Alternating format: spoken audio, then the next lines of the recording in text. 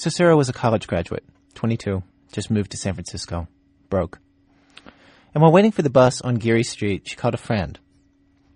But, actually, I can't tell you what the friend said without first warning you that the content of the friend's advice might not be suitable for younger listeners.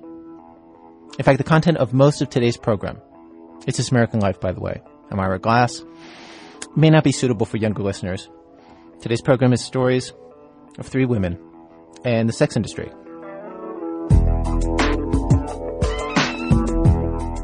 So, Sarah's on the street, needs a job, calls her friend from college.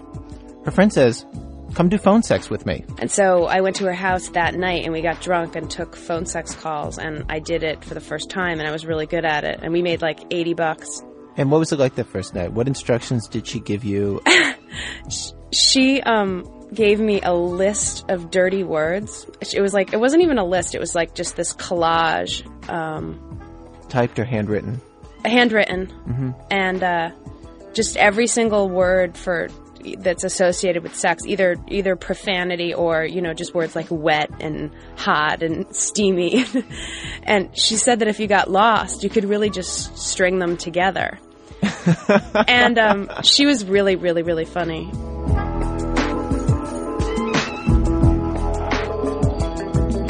The guys on the phone seem like the normal range of guys you meet, Sarah says. Some unlikable. Maybe 20% she felt like she could have been friends with. Another 10% that she really liked. She would do calls where she was supposed to dominate the man, and calls where she was supposed to be black or Asian. You know, you could just sort of do this accent. It was incredibly un-PC, but you could just sort of do this accent which approximated like a guy in Nebraska's idea of what it is that an Asian woman talks like, and they would believe you. Okay, and so for example, if you were to say something to me in this accent, for example, describe where you're sitting right now as this Asian woman. You know, I really... Your dignity will preclude you from doing that. Yes, it will. It really will. I don't have that much dignity, but I can't do that. Well, I will respect that. I also had a British accent, which was really, really awful, which I modeled after the woman on LA Law. Come on, let's hear that. No, I'm not going to do it for you. How is that? That wasn't very good. The guy in the control room is sort of shaking his head at me. I want you to unzip your pants for me, please, darling. All right, you can stop right there. It's public broadcasting. She did phone sex for a year, then got a job as a naked dancer. She did this for 2 years. She said that she hurt her back dancing for hours in high heels. She hated her bosses. Every now and then a customer would say something mean to her. But she really, really liked the women she worked with. And on a Saturday night, she would have a better time dancing naked at her job to loud music than, say, going to a party with her friends. Because everyone kept trying to tell me, oh, you know, you really hate this job and you just don't know that you hate it. But I couldn't feel that I hated it.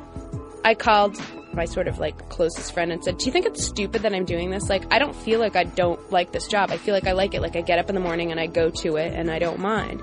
And he was like, well, you know, if you feel like you like it, then you probably do. That was sort of a ramble, but I guess what I'm trying to say is there were really, really crappy things about it, but it was so far from the worst job that I've ever had. Really? What was the worst job than this? I'm just going to stop the tape right here. I'm just going to stop the tape and come in live to give you a moment to consider what that worst job might be before she gives her answer. Okay, are we all thinking now? All right, here we go. Being a grant writer for the Central Park Conservancy. Being a grant writer? A job I myself have done. She said she didn't like working in an office. She didn't like taking orders. Being naked in front of strangers was preferable to taking orders. She says if you want to understand what this job is like, she says it's really, for her anyway, not that different than other service industry jobs that she's had. I think it was like day to day, just pretty much like any job that's not a great job. You know, it's like waitressing. I mean, you know, there's some days where you're waitressing and you're going, oh, this is pretty cool. I'm making pretty good money. You know, I'm working out in the patio today. It's nice out. And there's some days where like, if I have to ask one more person what they want on their hamburger, like I'm gonna shoot myself. Well, that was Sarah's experience. Other women have a different experience in the sex industry. Today on our program, Act 1, someone whose life comes apart working in the go-go clubs. Act 2, a guy who prefers pornography to having sex with his girlfriend changes. Stay with us.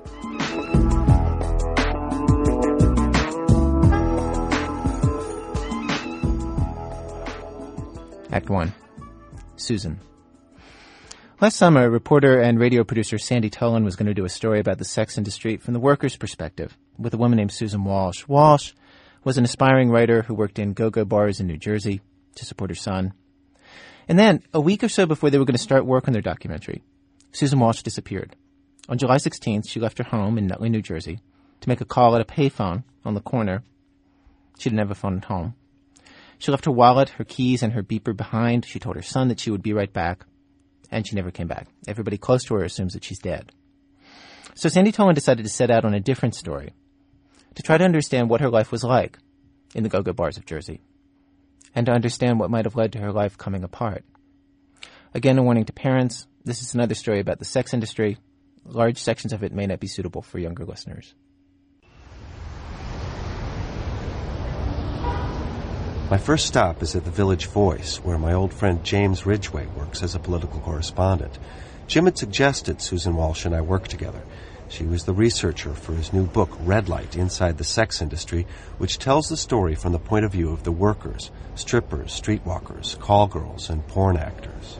I first met Susan Walsh in the offices of Screw magazine when I was working on a book about the sex industry, and I went to see Al Goldstein, who was the editor. And as I was talking to him, I was complaining about how I couldn't get anywhere in this whole business and asked him if he could give me some advice. And he said, well, there's this woman that comes in here every so often, and she writes for us, and she'd be really good because she really knows this stuff. And at that point, for some reason, this woman suddenly appeared, and she had this kind of like long blonde hair, was kind of flying in the wind, and she had this motorcycle jacket, and she's real skinny and awkward looking. She hardly looked like somebody you'd think was a striptease dancer or go-go dancer. She looked like kind of a college kid. Only as I later learned, that Susan was in her 30s. A single mother trying to break into journalism, paying the bills by dancing Jersey go-go. Susan started working with Jim 2-3 days a week. And she was very smart. She certainly knew the sex business like nobody I ever met when I was doing this book, and I certainly met quite a few people. She knew all aspects of it, and what she didn't know, she'd find out. She was like a really good reporter, and she was a terrifically good mother. The big thing in her life was her kid, her son David, who at that time was, 10, 11. He would come to my office, and he'd work on the computer, or he'd work his homework while she did her work on the telephone, or we talked. And she was just totally devoted to this boy. Susan longed to be a full-time writer. Jim got her to write a few pieces on go-go for The Voice. He set her up with a couple of film and radio gigs. But dancing paid the bills. She'd work 6 days a week sometimes, 2 shifts a day, just barely making it. And she was always toting this bag around with her G-string and her heels. And she would just, if she didn't have the money to get on the PATH train to go home, she would just check into one of these clubs and dance a set and see if she'd come out with $10. Now, it's not exactly the high life here. At dusk, I head through the Lincoln Tunnel to the Jersey Turnpike, past the big white oil storage tanks and the rusted globes of natural gas. I'm riding with Jill Morley, a writer and actress who worked in Jersey Go-Go till a couple of years ago when she got sick of it and left. Jill was a friend of Susan's. It's terribly sad. I go in and out of being emotional about it because sometimes it just seems like it's too absurd to be true that it's happened. It just feels such a loss. Jersey is the land of go-go, 350 clubs by one estimate, the most of any state. We pull off the turnpike and head into the small town of Belleville, just outside Newark. We're trying to find an old haunt of Susan's. And there it is, right on the well-lit main drag. Wiggle, says the pink sign, and below that, a banner. Breakfast special, legs and eggs, Fridays, 7 a.m. to noon. It seems more like a place Susan would work. It's more like diving and I don't know, like more regular-looking women working, very Jersey-looking. On the narrow linoleum bar at Wiggles, a woman walks the gauntlet between the hands of men and the bottles of whiskey, gyrating in a spandex bikini. She pivots toward the men, pauses, presses her breasts together. A customer lodges a folded-up dollar bill at her cleavage. At the bar, we ask around, but nobody seems to remember much about Susan Walsh. Let me ask you something. We're friends of Susan Walsh. What? Susan Walsh. But then a dancer tells us, oh yeah, she remembers Susan. She takes Jill backstage to the dressing room where it's quieter. Oh, yeah, I met her. She was very nice. She was really, really nice, but I thought she was like a little bit ditzy. And when I found out when she was missing, and I found out, I read the article in the New York Times, the New York Post, and it said that she was working on a documentary and all this stuff. I was thinking, it's terrible that she didn't seem that smart to me. Not that she wasn't smart, but she seemed a little ditzy, and she didn't seem that mature. Then I found out she was 36, and I was surprised. I thought she looked really nice because she was, like when I first seen her, I thought she was very striking because she was so pale-skinned and her hair was so white without looking phony. Most girls with white hair, it just looks, it's bleached, looks phony. It looked very natural on her, whether it was real or not, I don't know.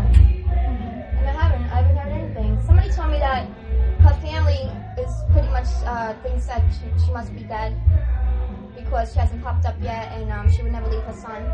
And they were saying maybe they should put it on Unsolved Mysteries. Maybe we'd find her then. They're doing it. Are they going to? Yeah. When is it going to be on?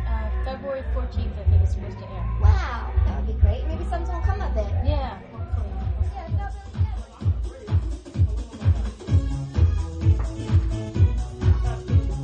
And so it goes throughout the evening.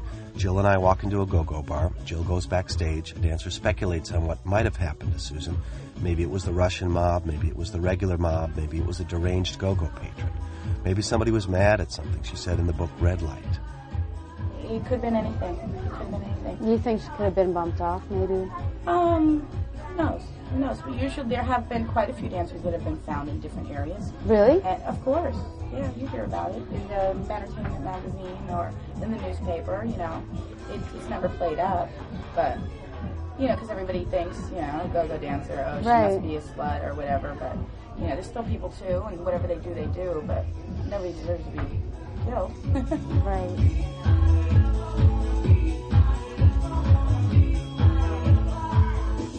Here at the Marleybone, a dancer speaks in sharp, low tones, warning us not to ask too many questions about what happened to Susan. Here at Club After Dark, dozens of Russian women, part of the new wave of immigrant labor, grind themselves into the laps of the men at the bar. Here at Club 516, smoke and spandex and dead eyes, a woman mechanically pulling her skirt up and down as she stares at herself in a mirror. I'm reminded of a photograph of Susan in the book Red Light. She's on a carpeted stage. Guys with beards are perched on bar stools enjoying a laugh. And Susan, in a bikini, blonde hair falling over her shoulders, swivels her backside toward the men. She's poised before the mirror, dazed, alone, in another world.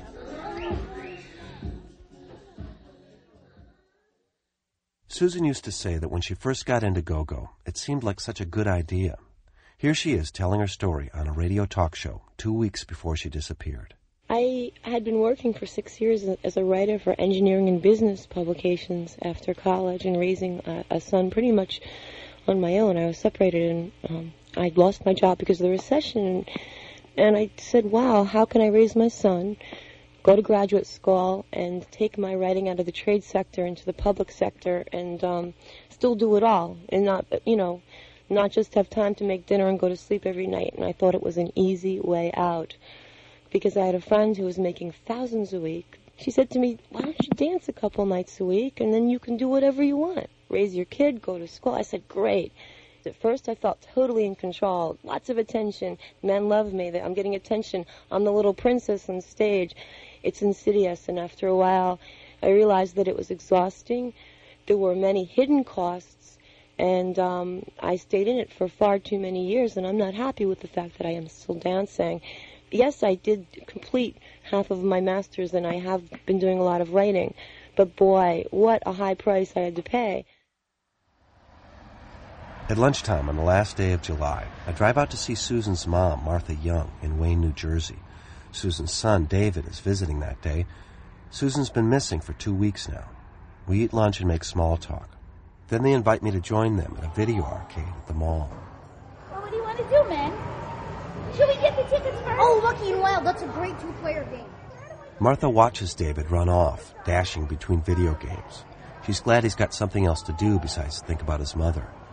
She says he's blocking his feelings, not wanting to confront the possibilities. And I hope Susie is still alive, but it's the not knowing that is so horrible.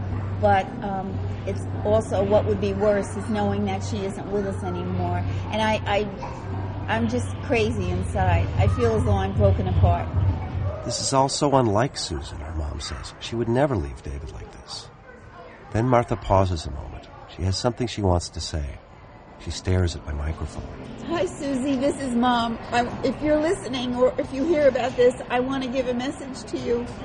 I love you very, very much, more than anybody in the world, and I just want to see you again. And please take good care of yourself wherever you are, and know that you're loved and missed so much by everybody. I love you.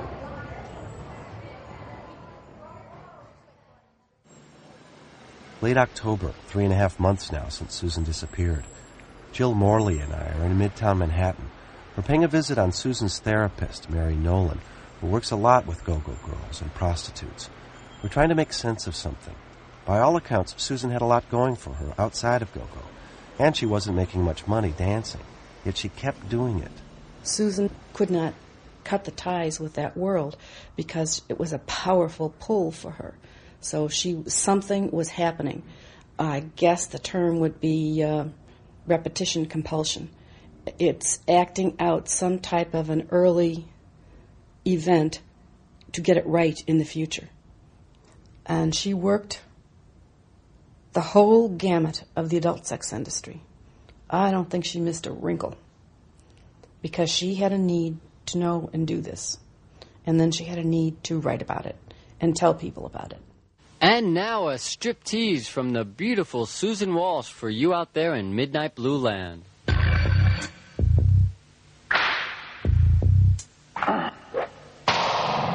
Hi, I'm Susan Walsh, and I'm a dancer.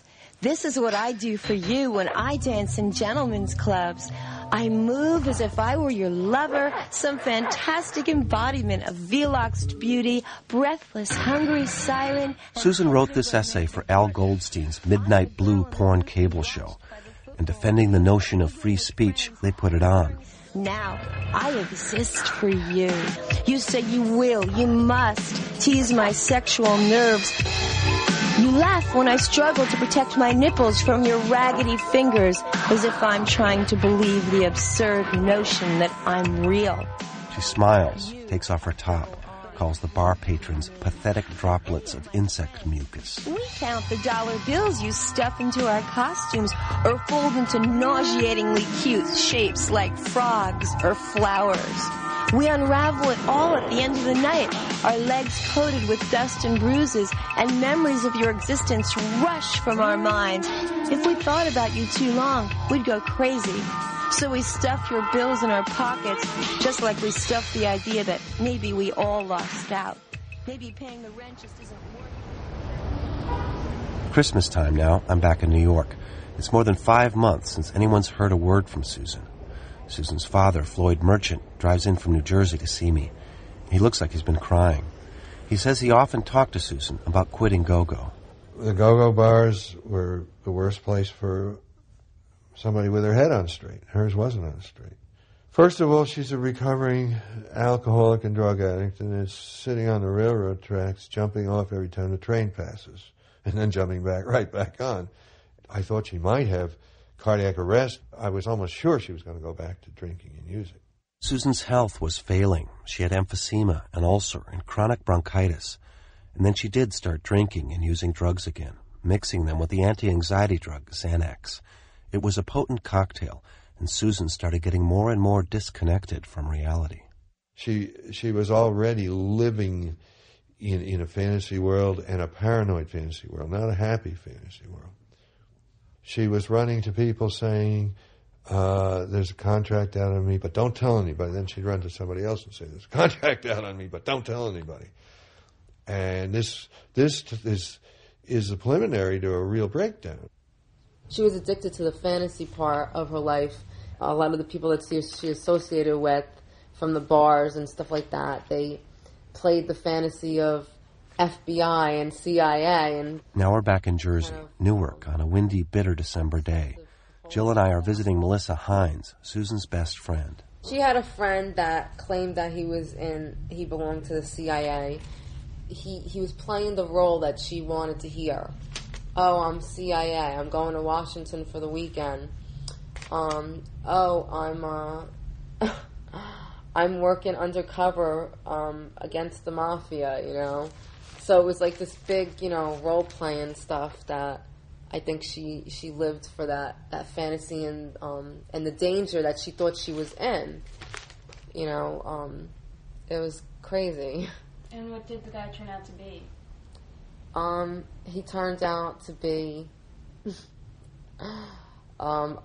worked for a trucking company.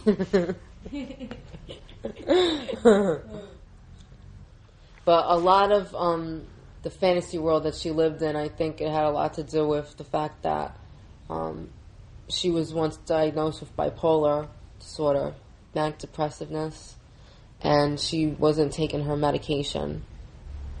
So, you know, she needed a lot of help. Dozens of presents are piled up under Melissa's Christmas tree, most for her 9-month-old boy. Melissa's having a hard time talking to us. She and Susan used to celebrate Christmas together, and Susan was there when the baby was born. Melissa gets up, turns on a light, retrieves a well-worn folder. Like everyone in Susan's life, Melissa's been trying to figure out what happened. This is stuff that I wrote down. What is it? It's different people that seen her. I wrote down who was calling her, who she was associating with. She was around a lot of different people. I mean, Friday, July 12th, Susan went to Town Tap in Irvington and was sick. I was at her house, and I talked to her, and I left. That was the last time I seen her, was July 12th.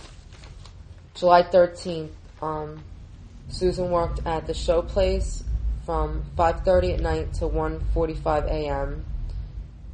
On July 16th, Susan left her house around noon. By 3:30, Melissa had a strange feeling.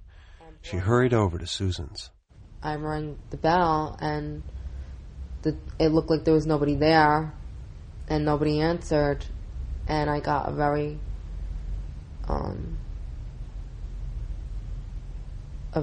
bad feeling, like just emptiness inside. At first, everyone had a hunch. Susan had been murdered by a stalker. Susan had been kidnapped and sold to a motorcycle gang. Susan had been abducted by the Russian mob for sniffing around the story she and I were going to do. Susan was a streetwalker in Newark. She was a call girl in Elizabeth, a dancer in a nightclub upstate. Or she'd fallen in with a vampire cult. Or she'd checked herself into rehab. Or she enrolled in the witness protection plan. Or she'd died of a drug overdose. As time has passed, more and more of her friends, family, and co-workers have come to believe Susan Walsh is dead. Okay. Which house? Is it the one with the rolling Christmas lights? No, I think it's this one. Wait, let me just make it sure. January. We look up a guy who says he thinks he knows what happened. He worked with Susan in the business. Oh, is it the other one? The guy says he'll talk on a couple of conditions. If we don't use his name, if we distort his voice, and if he talks just to Jill, not to me.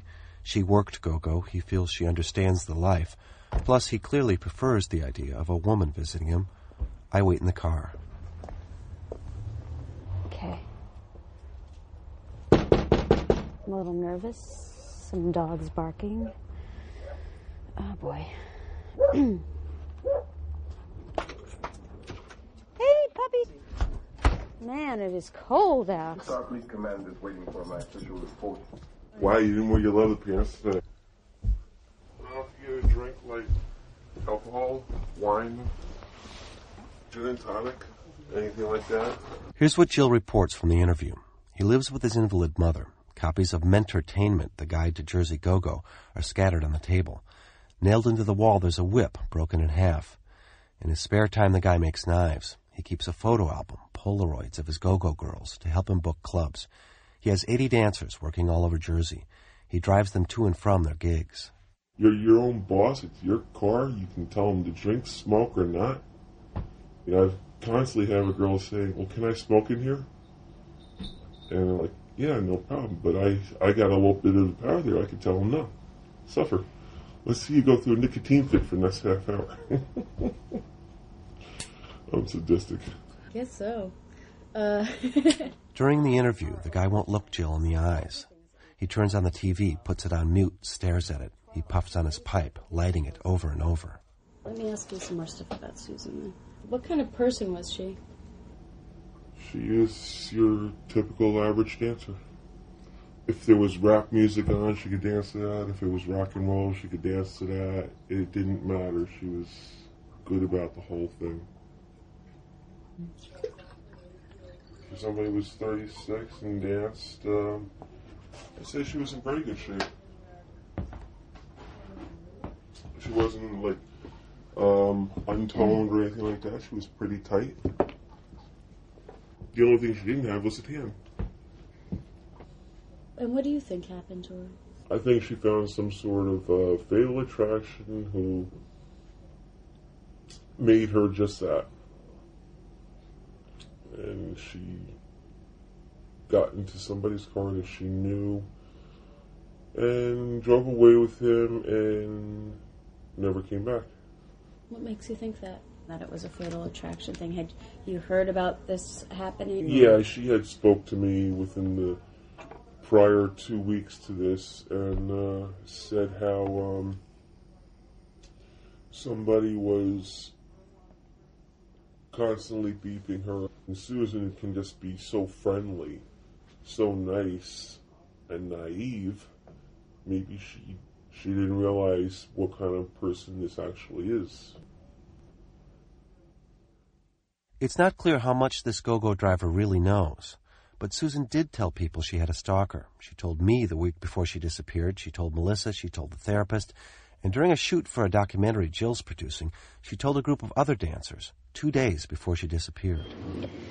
That's my beeper. Oh. It's probably a stalker right now. I do have a stalker. You have a stalker? Yeah, I do. I have a stalker. I usually have stalkers. It could have been Susan's paranoia talking. Most of the people who knew her well believe she died of a drug overdose, and whoever was with her panicked and disposed of the body. And the Nutley, New Jersey police say they checked out the stalker theory. They say they twice hauled in a guy and determined he had nothing to do with Susan's disappearance. But the cops themselves were slow in getting started. A week or so after Susan vanished, I called them to see what they knew. A detective told me, well, she's, a dancer. She's probably out, partying. Eventually, several of us pointed out Susan was also a journalist on assignment. Within days, they'd begun a major investigation. Yeah, we wanted to see Detective Ryan. I'm Sandy Tolan. He's expecting us. Jill and I finally got to talk to the cops in December. But before we could ask them any questions, they made a big point of showing us how much work they'd done. Hundreds of hours, 3 loose-leaf binders filled up with information on the case. We sat down at a small round table with Detectives Johnson and Ferraro. On the walls, framed posters from cop movies, Out for Justice, One Good Cop. Detective Ferraro delivers the official line, Nutley police believe Susan Walsh is still alive. It's just that she's chosen not to come home at this time. We don't have any other reasons to feel that through all the interviews that we've taken and statements that we've taken and people that we've talked to, don't really have any concrete evidence to show that, something has happened to her. Nutley police say they've checked out many reports of people who claim they saw Susan, street walking in Newark, dancing go-go in North Jersey or New York, but nothing checked out. Every lead dead-ended. There was just nothing else to go on. And so the investigation petered out. Then in February, hopes rose again as Susan made prime time. Tonight on Unsolved Mysteries. Susan Walsh was a woman who lived on the edge, a stripper-turned-journalist whose chosen assignments plunged her into a hazardous stew of Russian mobsters and self-proclaimed vampires. In the end, however, Susan Walsh's walk on the wild side may have led to her death. It was another false hope, producing few new leads. Months before, Jim Ridgway and I had watched them film part of the docudrama. It was in Tower Books, where Jim and Susan had done a book signing for Red Light.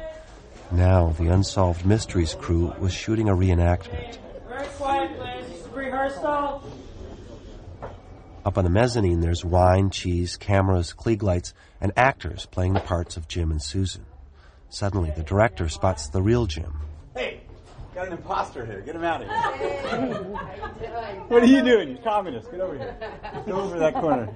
Serious, come here. I can't have you in the shot. Come here. We stand in the corner, looking out at actors who look disturbingly like the real Jim Ridgway, tall, graying, paternal, and the real Susan Walsh, slight, blonde, vibrant. Step back, please. Well, when you're done, more Okay, room. this is picture. Everyone, this is picture.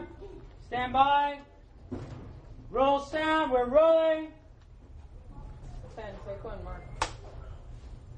And action. Hello, Princess Mark. Hi. She came out again for us. Thank you. The fake Susan makes small talk, signing copies of Red Light while the fake Jim stands by. I point to the fake Jim's larger belly and make a face. Ridgway obliges with a sour grin, but he's looking past me, gazing at the image of a woman he worked with for 3 years, alive again for a moment. And cut. And cut. That's a cut. Back to one, everyone, please. Back to one. Thank you. I stayed in it so long that my health is so bad. I have emphysema, bronchitis, and an ulcer. Jeez. Yeah, and I was in the hospital twice in the last 2 weeks. This is the real Susan in the documentary shoot with Jill and the other dancers. It was 2 days before she disappeared, and it was like Susan was watching herself go down. I just went through the same thing. I'm just trying to hang on to my raison d'etre and my reason for being at this point. I'm just trying to hang on.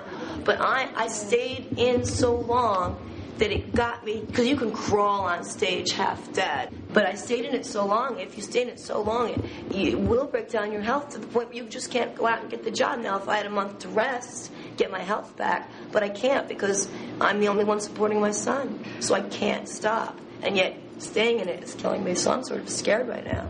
It's not. A Sunday morning, and I'm going back home to Boston. I drop over to say goodbye to Jill. Susan is an extension of all the dancers, all of us. And so what happened to her is that typical dancer trap of going all the way down this downward spiral and choosing the darkest path. And she chose the darkest path that we all see. We can see that path, and yet she took it. And it's possible that I could have taken it, or that any one of these other girls could have taken it. And that's really terrifying. And especially that she's this really smart, warm, loving mother, funny, and even she went down that path. I mean, she was an incredible human being.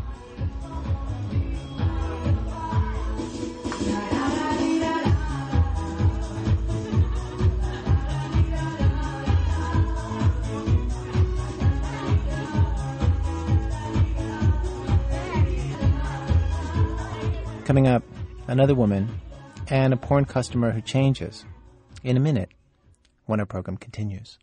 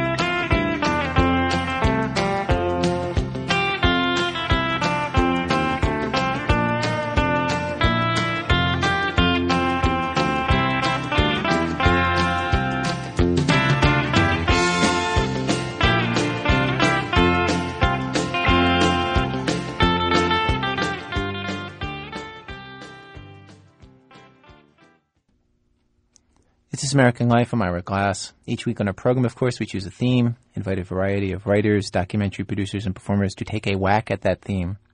Today's program, 3 Women and the Sex Industry. We are at Act 2 of our program, Striptease. It's easy to imagine the guy in this next story as one of the customers in a go-go bar in northern Jersey. He's an extreme case, though. And he changes. Lauren Slater is a psychologist and writer in Boston. This is an account of one of her cases. Again, a warning to listeners, some of this story may not be appropriate for younger children. George came to our clinic in early autumn and was diagnosed by the intake worker with an antisocial personality disorder, a sociopath, a deviant, whom I, a newcomer to the field of psychology, was now assigned to work with in therapy for an undefined period of time. He looked almost ridiculously tough, sitting in a sleeveless leather vest in the clinic's lobby, hair scrunched back in a ponytail, a cigarette dangling from his mouth, tattoos coiled over his arms. Immediately I felt awkward in his presence. The day I met George, I was wearing my working garb, a sundress, a pair of falling-apart flats, legs stubbly from hair I'd only half-shaved, and perhaps a swatch of slip showing beneath my hem. I felt stout and dumpy. As a therapist, I think I should be beyond these silly social embarrassments. I think I should at least be beyond my own bodily insecurities enough to throw my full attention into the client's waiting lap. But I'm not. Around George, I'm not. And the sense of shame he evokes in me to this day is part of our treatment story together.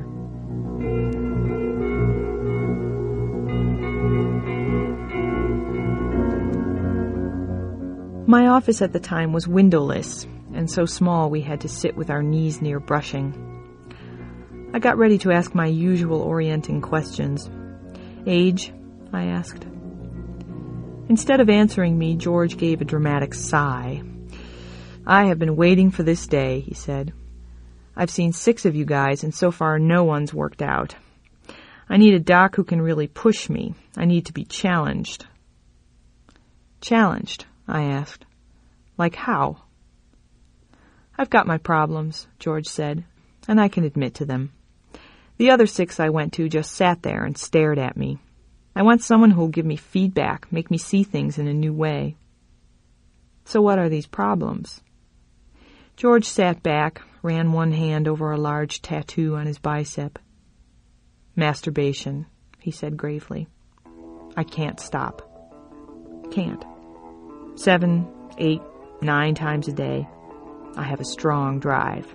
Now he pulled a list out of his pocket and began to read. "Masturbation, pornography, aggression, defensiveness, pride, control. These are my problems. Take porn. I love it, but the truth is I'd rather do it with a videotape than with my girlfriend, Joanne. We have huge beefs. Huge," George said. "My anger is just..." He paused. "Like I think I could kill her. I've killed a few people before, so I wouldn't put it past me." George was staring straight at me when he said this, testing me for my reaction. "So why do you think you prefer porn to people?" I said, keeping my voice even, despite the fact that I suddenly felt like fleeing. "Don't get me wrong," George said. "I like Joanne. She's a real smoker. But I'll be honest, a picture's just a lot easier. Just a completely quiet and beautiful bod." I thought of my own bod then, and felt my breasts beneath my dress burn with shame. George is 35 years old and has lived 7 of those years on the street, drugging, knife fighting, and stealing. He has been clean now for half a decade, a really remarkable achievement which he attributes to his spirituality, a weird blend of mysticism and heavy metal. In his apartment where he lived with Joanne, he has 2 special cupboards side by side. In one of them he keeps his incense and tarot cards. In the other, he stores his collection of sadomasochistic videos and magazines. Oddly, this second cupboard is lined with floral contact paper left by a previous tenant. They bring him satisfaction, these videos. A lot goes on for him each day. Joanne is, as he said, a beautiful woman, but she is also unpredictable and self-absorbed, a series of seismic cycles he cannot control. He tells me he is from the old school, expects his woman to cook and clean, to have fish on the table by 6, dustless halls, and sex where her moans are synchronized to his. When Joanne lets him down, he gets mad, really red-faced furious, so that he hauls her up against a wall, wallops her across the face. He feels so much sheer and irrational hate that he has to retreat to his room to watch his videos. They soothe him, images of female flesh controlled.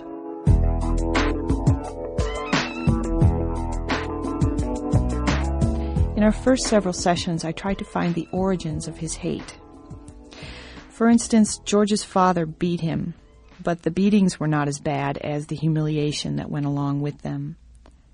He remembers the strap, the hands that were like hatchets, but the intensity of his tale lies for me in this image: a small boy pressed against a refrigerator, white as a nuptial bedsheet, the man pressing against him, shouting at him.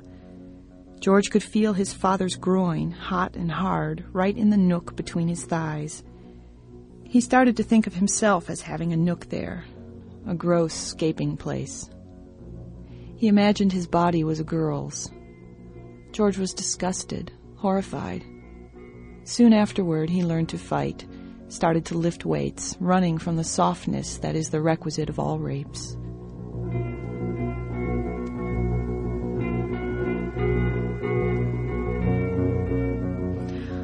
I had at first a hard time dealing with George because he offended me. I understood his pornography obsession as a deflection of his own anxieties. So he wouldn't have to feel his fear, his memories of helplessness. He tried to control women. Now understand, I am a woman who has spent much time aiming to please men. I am a woman who, in her adolescent days, denied herself food or threw it all up so I could fit into the airless image this man in my office was both struggling to possess and shed at the same time. I remember the smell of myself as an anorexic, a frail, dry odor like scorched grass, my limbs coated with hair. Because of these memories, it was impossible for me to like George, but I did feel deeply for him. After all, hadn't I once striven for his same goals, to eradicate the weak part of the self who hurts and bleeds and feeds? During the first few weeks of our therapy together, I began to feel the old shame about my body returning more strongly than it had in a while. Although George said he wanted help to overcome his pornography obsession, he was sometimes driven to watch 5-6 films a night, and to learn to diffuse his rages, he used his sessions to vent about Joanne's latest transgressions, and from there he would segue into diatribes about the perfect female sex organs, their size and smell. After a day during which I'd seen George had ended, I would go home and feel my flesh more heavily than ever. I often felt like weeping, and it was during this time that I noticed small black hairs growing up around my nipples. On the one hand, I wanted to pluck them out. On the other hand, I wanted them to grow, lush like the marsh weed that springs up in swamps. My prescription was for George to learn somehow that being soft does not mean being molested or murdered necessarily. He would have none of it, of course. We had been going at it for about 2 months, and he told me a story that bowled me over. The woods of his childhood home divided his family's house from Teddy Swayze's, a classmate who lived through several stands of pines. George was 9 years old, and that day Teddy had promised him the use of his new red Tonka toy truck if only George would come over and play. But when he got there, Teddy went back on his part of the bargain. The truck, nope, was not to be shared. George had walked all this way, had stumbled over tree roots, had opened himself to hope, only to find he was fooled. So he went home, took his father's knife, some rope from the cellar, and made a gallows in the woods using branches as a platform. "Boy, have I got the coolest thing to show you," George said to Teddy. "You gotta come." And then when they were there, George said, "Look up."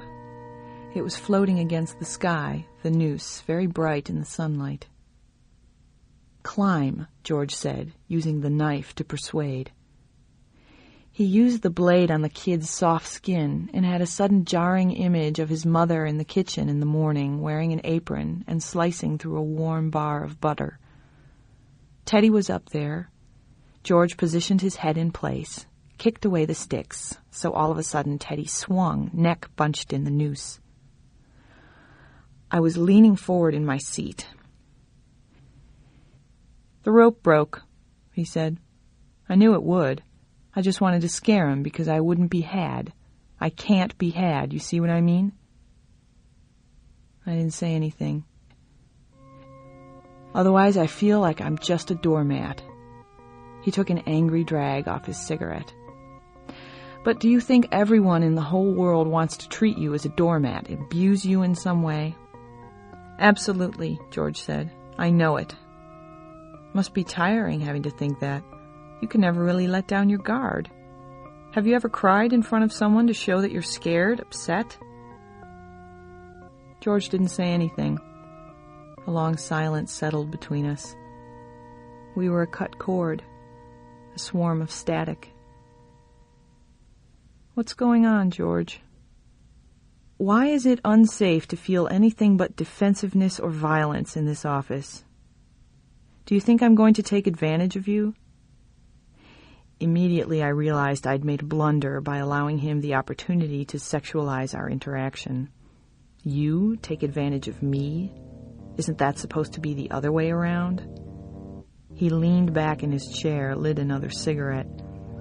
I saw the smoke slide from his mouth, felt it wrap around me in a blue and gauzy cloud, decking me in the moving material of a see-through dress.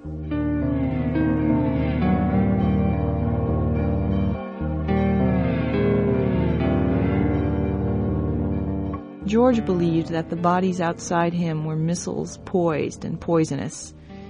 His aggressive, slit-eyed stance is a typically male phenomenon. My eating disorder, the obsessive desire to be thin, thin, thin and perfectly poisonously poised, is typically a female phenomenon. George and I were both victims of our culture's fear of the feminine, unable to lay down our system of weapons and spread our legs open to life, because we learned that in this posture we will be shamed, not invigorated. We did not know how to trust what we could not dominate. And the recovering anorexic is not only in a particularly good position to articulate these truths, she is also, ironically, in a particularly good position vis-à-vis therapy to treat the misogynist male. She understands perhaps better than anyone the urge to whip and dominate, discipline, and even delete the female form. For years I was hungry but could not risk the softness of surrender. I dreamt of letting down my guard, sitting at a table on which silver dishes steamed and ingesting colors, orange carrots, the soft wombs of tomatoes, the tangy dirt of chocolate cake. But I couldn't dare, couldn't trust enough to let myself go.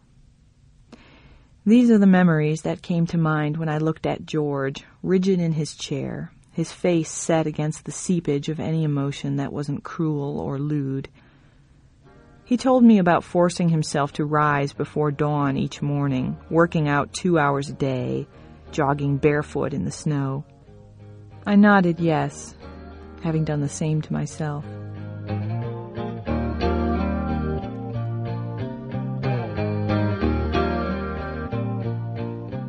The more deeply I went into it with him, the more difficult he became.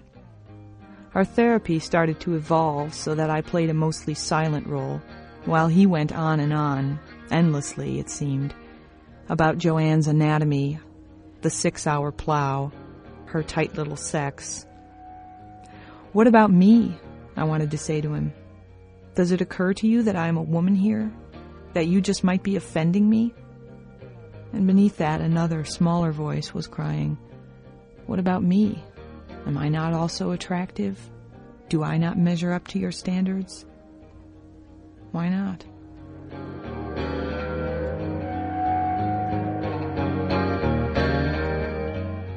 I began to realize our sessions were a lot like porn, in which I, the silent subject, absorbed his fantasies and in my featurelessness reflected them back to him, George let me know clearly what my role in our relationship was, by shifting impatiently whenever I spoke, by the quick brushing motions he made with his hands as though to sweep away my words, by interrupting me and then exploding in a tyrannical temper if I asserted my right to finish my own sentence. "Quiet," he once roared at me, and I, like a little girl, sank back down in my seat and felt darkness grow up around me.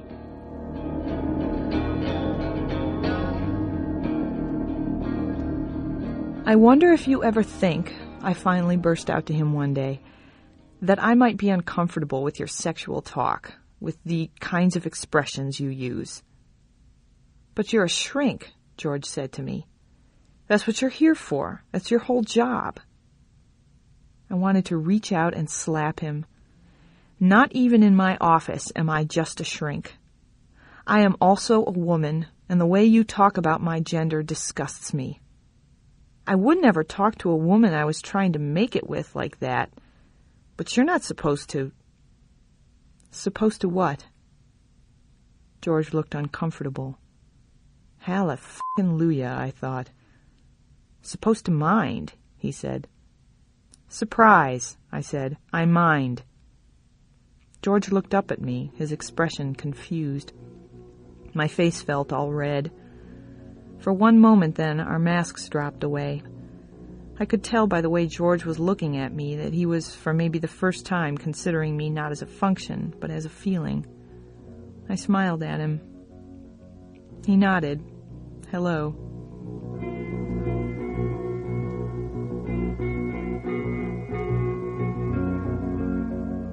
Shortly after this encounter, George left the state for 6 weeks to do a series of carpentry jobs in Arizona. He returned to therapy in late May. He slumped down in his seat, looked at his lap. I was going to call you, he said in a low voice. I had never heard him use that voice before. What happened? I asked. She left me, George said. He shook his head. Just like that. I called her at her parents' and she says it's completely finished. Gonzo. But I'm chasing her. I'm running after her like a goddamn desperate dog. Phoning her 10, 20 times a day, bawling in her ear. It doesn't matter what I do. It doesn't matter what you do, I said. Tell me more about that. I've been trying every ploy with this bitch for the past week and I'm... What? You're what? Helpless. His mouth was a bitter line of tension, but his eyes were wet. I think that's what upsets you the most about Joanne's leaving. That you have no control. That you feel helpless to get her back. George, to my surprise, nodded in agreement. His own pain had made him flexible, open to vision and suggestion. For the first time in 6 months of treatment, I think we really talked.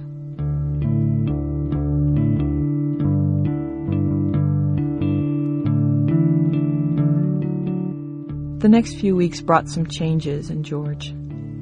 He found himself facing an emotion he could not defend himself against. No amount of swearing or swaggering could express mourning. The pain of Joanne's leaving so suddenly broke his shield with an intensity neither of us had anticipated. I was drawn into George now, and I told him so. In some moments I think I saw his real face, the flow of emotion across it like wind working on sand. And I grew to love him, and love the strength in his slow surrender.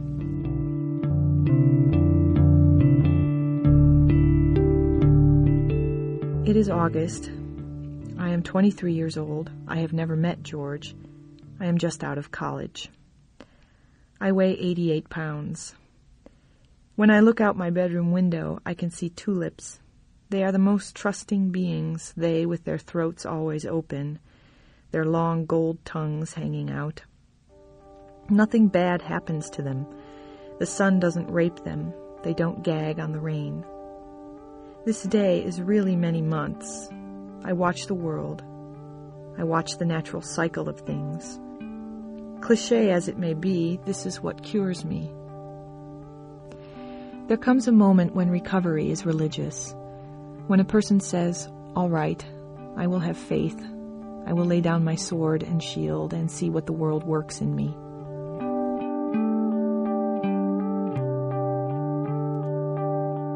I look away from my bedroom window and go downstairs, out onto the porch. Someone has set a table for me. Sliced strawberries lie like the tongues of maidens on a platter, wedges of cheese and bread. I put food in my mouth. For the first time in years, I swallow the softness of ice cream. I want to see if my body will blow up in disgusting fatness with this slow animal stupidity swelling in my stomach. It doesn't. Letting down my guard, opening my many mouths, does not bring about the ruin, the rape I had feared. On the contrary, food brings vitality back to me. I feel my hair take on its sheen, grow longer, as though new stalks of thought are springing from my brain. My brain, now nourished, thinks in colors instead of calories. I can run harder. My eyes are moist enough to cry.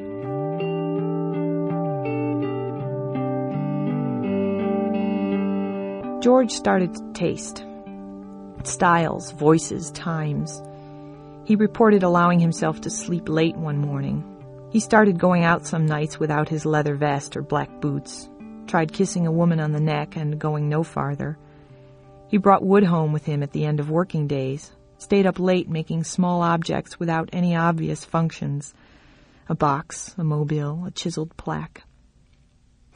One day he came to session and told me he had met a woman, Lucky, whom he thought he could fall in love with if only he could get over Joanne. "The other problem is," George said, "she's the greatest person, but she's heavy, maybe 30 pounds overweight. I've never made it with a fat woman before. You know me, I'm used to perfect curves, thighs I can grab a hold of, someone I can flip like a doll." He gave me one of his lewd George smiles. I was enchanted by the idea of George with a fat woman. I had seen enough of George changed, naked, to imagine how his body would be within a fat woman's arms. I imagined her rocking him and him kissing her face and mouth. I could not help but see her spread legs on a bed, and he, a little cowed by the sight of so much, trying to touch her, allowing himself entry into the many layers of her life. He brushes her, goes up past her hip, until he touches the curved rib bone, the hard male bone, taken a long time ago from the man, buried and found only in the full woman's body.